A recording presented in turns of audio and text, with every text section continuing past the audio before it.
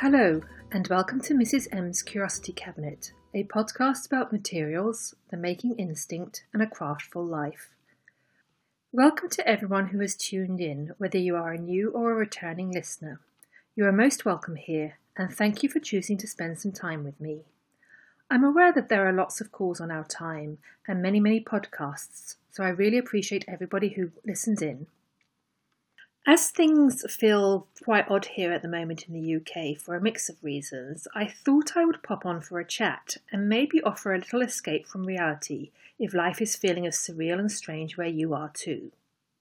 To anyone who is new here, I'm Meg and I live in the UK in what is normally a bustling capital, but what this past year has become an eerily quiet city.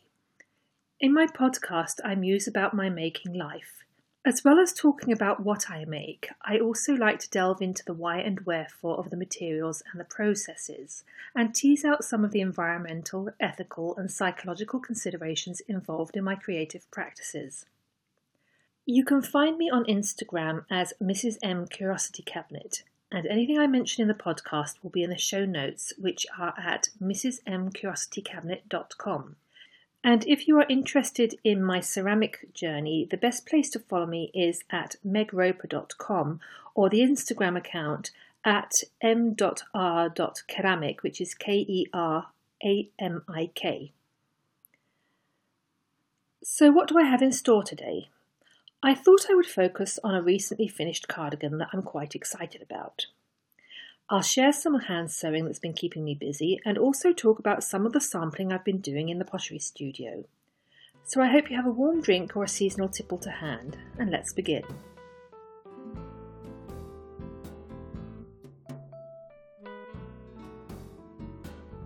I recently finished a cardie that has technically been in the works for 6 months, but in terms of hands-on time only took a fraction of that time.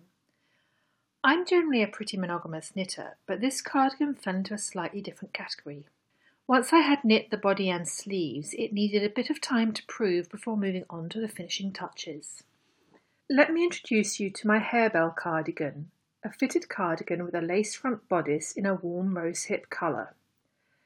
Technically, this slow-proved cardigan is a self-designed garment. I mentioned on Instagram that I have quite involved views around the term self-designed, which I can probably attribute to a tangle of factors. The key reason is that I grew up in a setting where making in various forms was a norm, but where jobs or a career in this sphere just weren't part of my purview, although art, craft and design were things we actively appreciated. In this context, it feels a little odd, presumptuous, pompous even, to use a phrase self-designed for a cardigan that I basically worked up from scratch.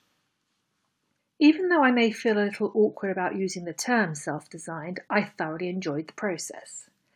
Whereas most of my cardigans are cosy woolen-spun affairs, the Harebell cardigan falls into a smarter, dressier category. I had planned this garment at the start of the year as I wanted to add a slightly more feminine cardigan to my wardrobe, something that would dress up my simple shift dresses and lift the mood on the days when my body is not playing wool. And I knew exactly which wool I would use. Back in February I attended Unravel Festival, a yarn festival held in a converted malt house in Farnham in Surrey, which is to the southwest of London. And I visited Kettle Yarn Co.'s stand with a specific purchase in mind. 3 skeins of her Northiam fingering weight wool in the aptly named rosehip colour. Northiam is a non-superwashed, worsted-spun, blue-faced Leicester wool, and I have to say it's the softest, most luxurious PFL I've ever come across. It manages to combine drape and stitch definition gloriously, and despite its softness, it wears incredibly well. I've knit a garment with this yarn before, in particular my Belmont cardigan designed by Gudrun Johnston from her second The Shetland Trader book. This cardie, with its intriguing rhythmic lace pattern, is my only other dressy knit, and the garment I've received most compliments for, not just from knitters, but from people who don't even know that I knit.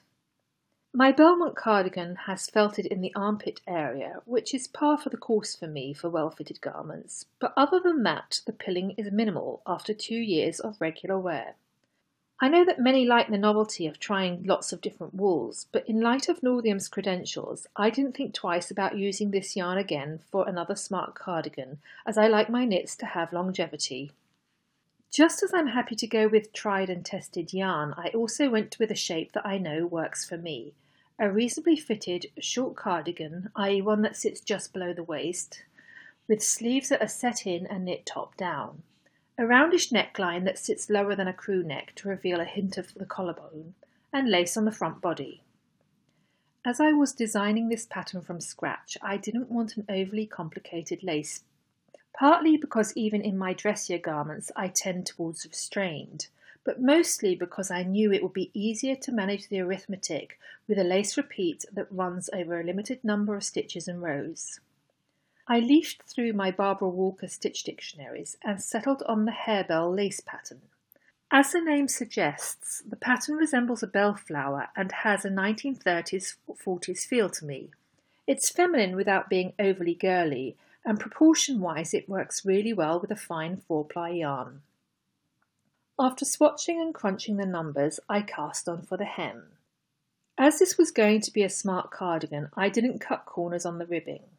I went with a tubular rib cast on, which is well worth the extra effort, and a deep band of 1x1 rib, with the knit stitches on the right side and the purl stitches on the wrong side worked through the back of the loop to get a neat, evenly tensioned rib. I pulled out one of my cosy cardigans in my go-to shape and mirrored the shape more or less. As most of my cosy cardigans are made with double knit wool, I obviously needed more rows to achieve a similar length, and I had to decrease more stitches over more rows to achieve a similar armhole shape. But thanks to having a detailed swatch over both lace and stocking stitch, it was relatively simple to work out the numbers. And I just kept checking my work against the cardigan with the desired shape. As I knit the body in one piece, and as the wool is quite drapey, I decided to finish off the top of the body with a 3-needle cast-off to create a strong seam at the shoulder from which the body fabric would hang. The 3-needle cast-off technique is exactly what it sounds like. It's based on the classic method of working 2 stitches and then pulling the first stitch on the right needle over the second one. The only difference is that you hold the right sides of both the front and back shoulder fabric together and knit 1 stitch from each needle together when knitting the stitch before you cast it off. For the sleeves, I picked up stitches around the arm side and built up the sleeve cap top down by working short rows with wraps and turns. This is very much my preferred way of knitting sleeves, so I had a fairly good idea of where to start the short rows and how far down the arm side to work them. The only thing I needed to work out was how many stitches to pick up for the arm side.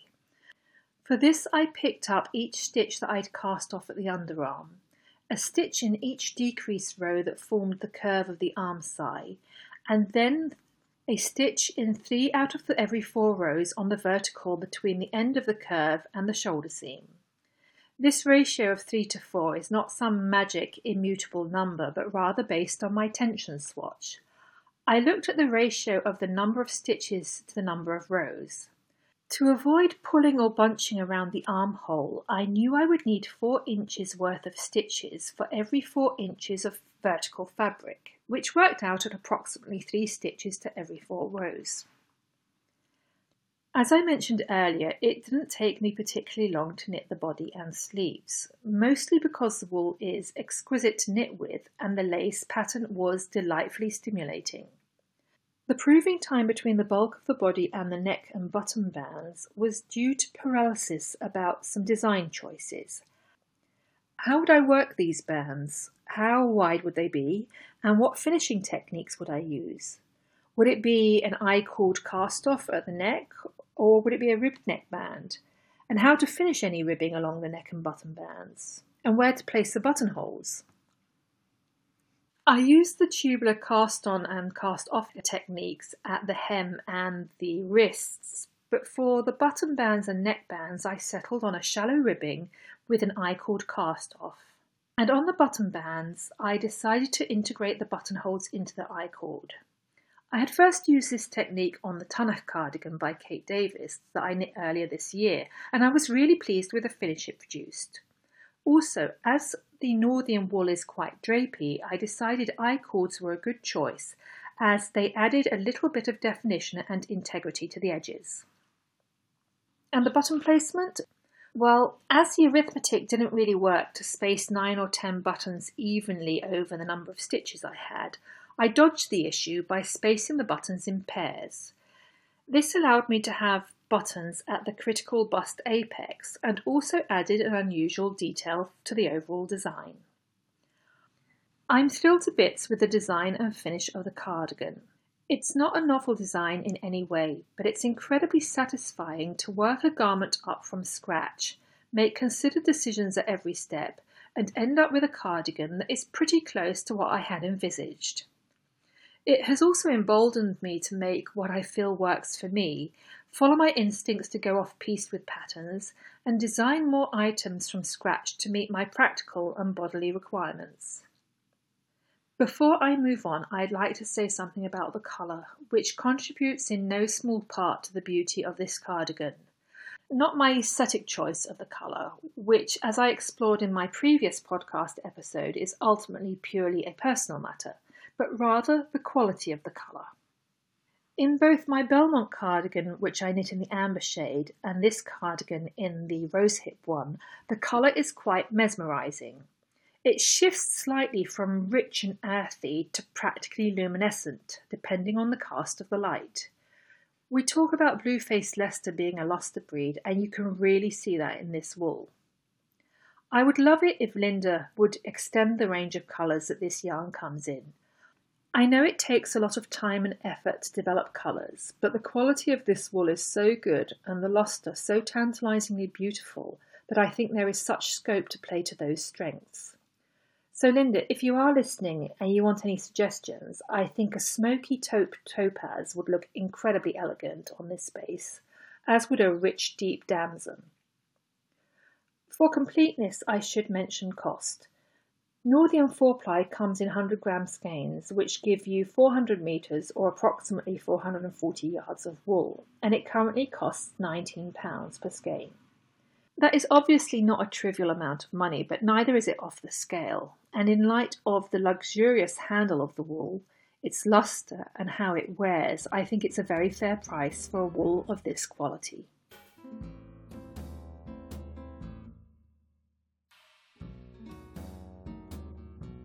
Like many, I find the dark months of winter a challenge, and this year I've definitely felt more in the doldrums than usual. To ease the melancholy and frustration of struggling to build any kind of momentum, I decided to take a break from the challenges of my winter coat project and sew a new dress instead. As I needed an easy win, I decided to make a tried and tested trapeze dress out of some heavy linen in a cheerful deep rust colour. Merchant & Mill's trapeze dress is a go-to pattern for me for several reasons. For one, it's an incredibly practical dress, but still, uncannily, manages to look pleasing on the eye, rather than just like a shapeless bag. It also manages to strike a good balance of fullness around the hips and legs to allow me to move easily without getting tangled in an excess of fabric. It is a comfortable dress for crouching and lunging in the garden, sitting at the pottery wheel when turning pots, practicing the cello, and importantly, not feeling constricted when I lie down for afternoon naps. The trapeze dress also carries me through most seasons. I layer it for winter and autumn with roll-neck t-shirts, tights, leggings and cardigans, and wear it with leggings and a lightweight cardigan or an overshirt in spring and summer. And as I tend to make the sleeveless version in plain fabrics, it's also very fabric efficient. Even in my size, I can squeeze a dress out of 1.5 metres or 5 foot of wide fabric. In this case, some Merchant & Mill linen in the patch colour. Of course, me being me, my latest iteration of the trapeze dress did not turn out to be the quick, endorphin-boosting achievement I was expecting. At 225 grams per square metre, or 6.5 ounces, this linen is reasonably weighty. I therefore decided that I would bind the neck and armholes rather than attach a facing. This would normally have made the dress an even faster make, but there was a finishing to consider, which needed to be done before binding the neck and armholes. I typically use the Hong Kong binding method to finish my linen garments, using bias binding made from muslin or lawn. However, I decided against it in this case, partly because I was out of cotton lawn after all the mask making I did this autumn, but mostly because I thought the combined weight of the linen and the layers of lawn would make the seams quite bulky. So instead, I decided I would use felled seams. Not the felled seams that you get on jeans, where you trim one of the seam allowances and fold the wider seam allowance over it to encase it, and then stitch it in place with a parallel line of machine stitching. No, I wanted felled seams that would be invisible on the right side of the dress. So I pressed open my seams, turned the seam allowance under as if to make a small hem, and then proceeded to hand fell the seams with an invisible whip stitch. In other words, I turned my easy win into hours of hand stitching, and bizarrely, this has actually worked wonders for my mood. I love hand sewing. I tend to use it for hemming and sewing down the waist facings and neck and armhole binding. This, though, was the first time I decided to hand fell seams, and at about 6 to 8 stitches per inch, that meant a lot of sewing, or rather hours of methodical, focused, repetitive stitching. I'm very happy to sacrifice speed for the knowledge that a garment looks good on the inside as well as the outside. It's partly a rebellion against fast fashion, but mostly it's about something much more personal. Some might call it an act of self-care, but I think it's more a case of being true to myself and living and working in a way that makes sense to me.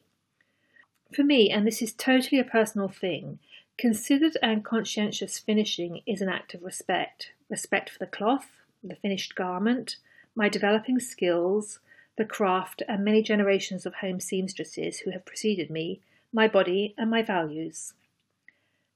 As I was slowly whip-stitching the seam allowances, 2 things struck me. First, the hardest thing about hand-felling seams, even with my achy joints, is not the movement of the hands, but the strain on the eyes. Hand-hemming a skirt or dress on a summer's evening when there is still plenty of natural light is a breeze. Sewing by synthetic light, particularly when the thread is as close as possible to the fabric colour to achieve invisible stitches, is exhausting, so this sewing has to happen in small pockets of time. This awareness of the impact of artificial light on my hand sewing got me thinking about all the generations of women who, down the centuries, had no choice but to sew by candle or gaslight after completing all the other chores of the day, just to clothe their family. Or how there are still workers around the globe stitching garments at home in poorly lit conditions up against a deadline to put food on the table. In the words of my mother, I don't know I'm born to have the luxury of choosing to hand-finish my own clothes, even if doing so by artificial light in winter is mildly inconvenient. The other realization I had while I was hand-felling the seams is how felled seams give a very different structural feel to the garment compared to bound ones, let alone pinked ones. The thin strip of 3 layers of cloth combined with the strength from tiny stitches almost reinforce the structure of the garment. I have talked about dressmaking in terms of engineering before, and hand felling is no different. Encasing the raw seams this way has added subtle invisible girders to the shoulders and internal buttresses to the backbone and sides of the dress. And these invisible fabric reinforcements are a timely metaphor that helped my mood no end. Much of my frustration in recent months has been due to the struggle to build any kind of momentum when my body won't play ball.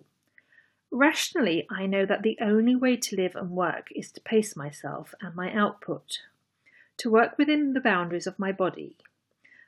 My head also tells me that slow, considered work is entirely in line with my values and concerns about planetary boundaries.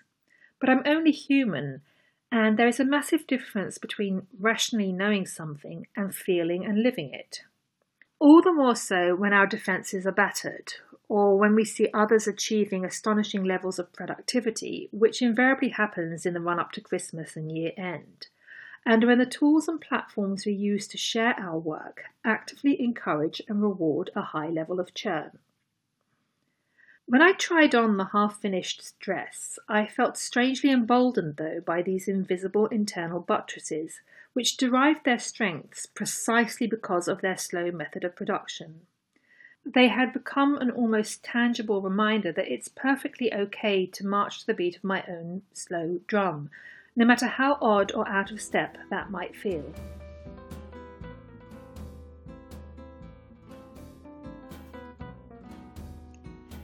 I've not only been exploring new things in my knitting and sewing, there has also been a fair amount of prototyping and sampling going on in the pottery studio. Supply chain issues with my lovely brown clay and a slow recovery from a back spasm and a sprained ankle have meant I've had to ration my time at the pottery wheel. Although this has been frustrating, it's also been the catalyst to focus on other skills and to start to bring some ideas that only existed in my sketchbooks to life through the technique of slab building. I learnt this technique several years ago as part of my general pottery courses, and whilst I've dabbled with it occasionally, I've never made it the main part of my practice, partly because throwing was pretty intuitive and comfortable for me, but mostly because I struggled to live with the inevitable ugly interim drafts that go with slab building. However, the enforced break from the pottery wheel meant I could either sulk at what I couldn't do or use this time as an opportunity to push through my awkward relationship with hand building.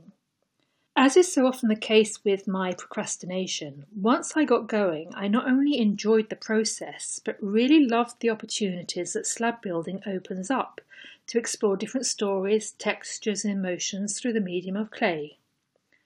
By way of explanation, if wheel throwing is similar to extruding a shape out of a lump of clay, you can think of slab building as cutting flat sheets and welding them together with a clay slurry.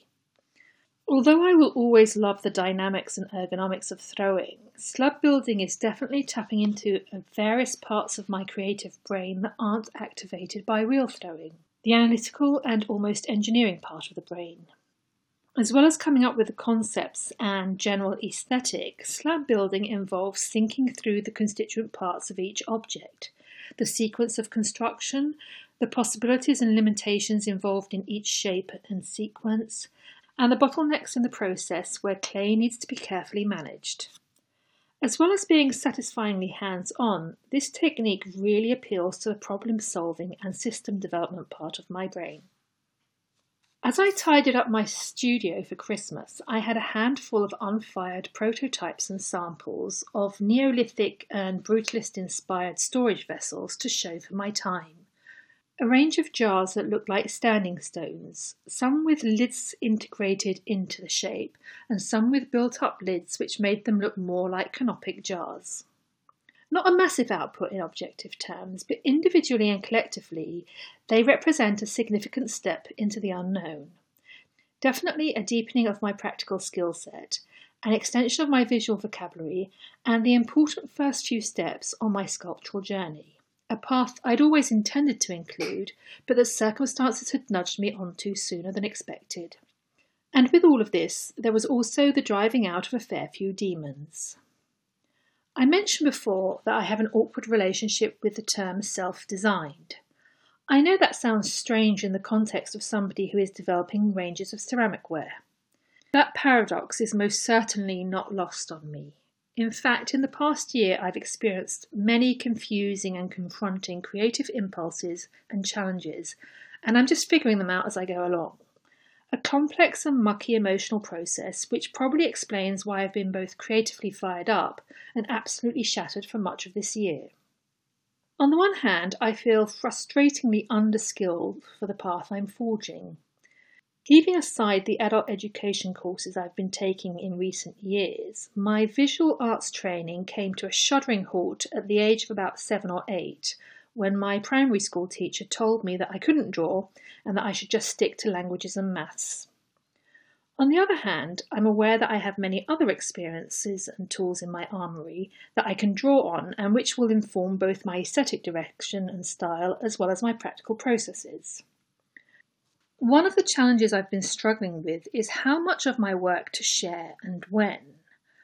I strongly believe that it's okay not to share everything on social media and that there is a freedom in exploring things behind the scenes.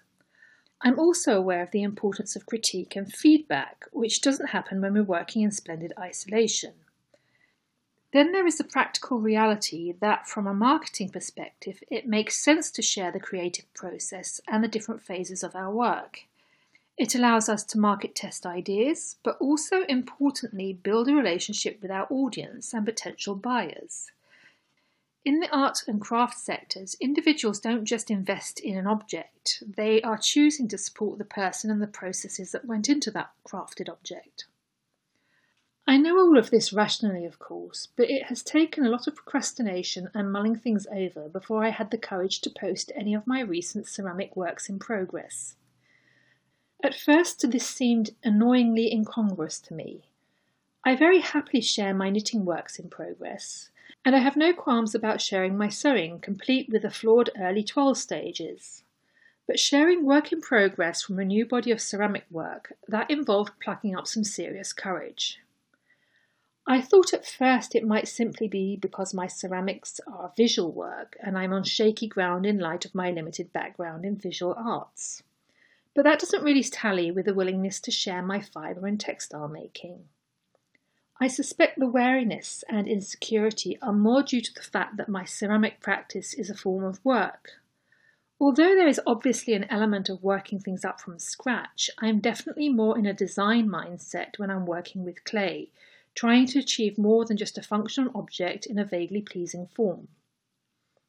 In many ways, my wariness about sharing ceramic work from its inception and preference to wait until I have a well-developed first, second or third draft is completely in keeping with the way I've always worked. In previous careers where words were my medium, I would refine and polish my work before I sent a first draft to a superior, let alone a client. In podcasting, blogging and pamphlet writing, I am the same. I don't hit publish until I know that the product is of a quality that I'm happy to share. In this context, I suppose, my wariness about sharing ceramic work in progress is totally understandable. One of the many things I've realised in the past year, and acutely so in recent months, is that the instinct to share work at various phases of the process is a muscle. It's a skill like any other that doesn't just exist but needs to be developed and practiced, just as I'm developing substantive pottery skills as well as an eye for styling and photography. Well, that's probably more than enough self-reflection for one episode. I know it's exposing to talk about our insecurities and the messy dynamics of the creative process, let alone of how to build a livelihood based on creative work. It's so much safer to stick to practical nuts and bolts. But I wanted to touch upon these aspects of my making life and creative decisions precisely because pretty much any creative work involves a degree of unease and questioning, and because it's something we don't talk about enough. I would love to hear what personal creative gremlins you've had to face down, what you've struggled with, and how you've confronted challenges in your creative life. Please do leave a comment, whether on the blog post or the Instagram post accompanying this podcast. Or if you would prefer to share things privately, you can always send me a message via Instagram or on email at meg@mrsmscuriositycabinet.com. All that remains now is for me to thank you for all your support and encouragement over the past 12 months. Thank you to everyone who has listened to the podcast, commented on blog or Instagram posts, shared my work, sent me kind words and thoughts after my cat Dante died, supported and encouraged my ceramic business, and so on. I wish you all a healthy, contented, and much less turbulent 2021. So until the next time, I hope you enjoy many pleasant hours of making, whatever your medium may be.